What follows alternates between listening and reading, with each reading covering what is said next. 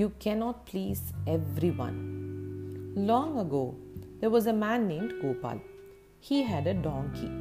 One day, he and his son decided to go to the city and sell the donkey. The father said, "Son, you sit on the donkey and I will walk behind you." While they were on their way, a group of villagers saw them and said to the son, "You're so ungrateful. You're strong enough to walk, yet you let your old father walk while you sit comfortably on the donkey. You had better get down at once and let the old man ride the donkey." Hearing this, the son got down at once and Gopal took his place. Some time later, they met another group that said, "One does everything for his child, yet look at this man who lets his son go through all the hardships while he himself is comfortable sitting on the donkey. Why don't the two of you ride the donkey together?" So, father and son started riding the donkey together. Further on in their journey, they met some people who said, "The old donkey is not strong enough to carry the both of you.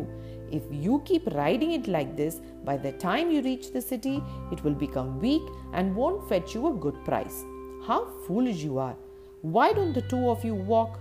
So Gopal and his son got off the donkey and started leading it with the rope tied around its neck.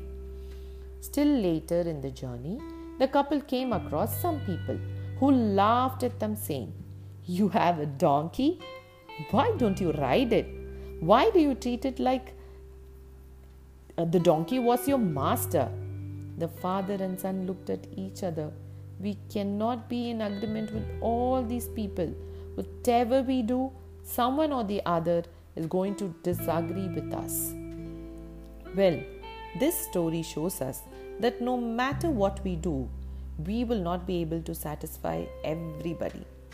Instead, let us learn to do the right thing for the situation. Thank you.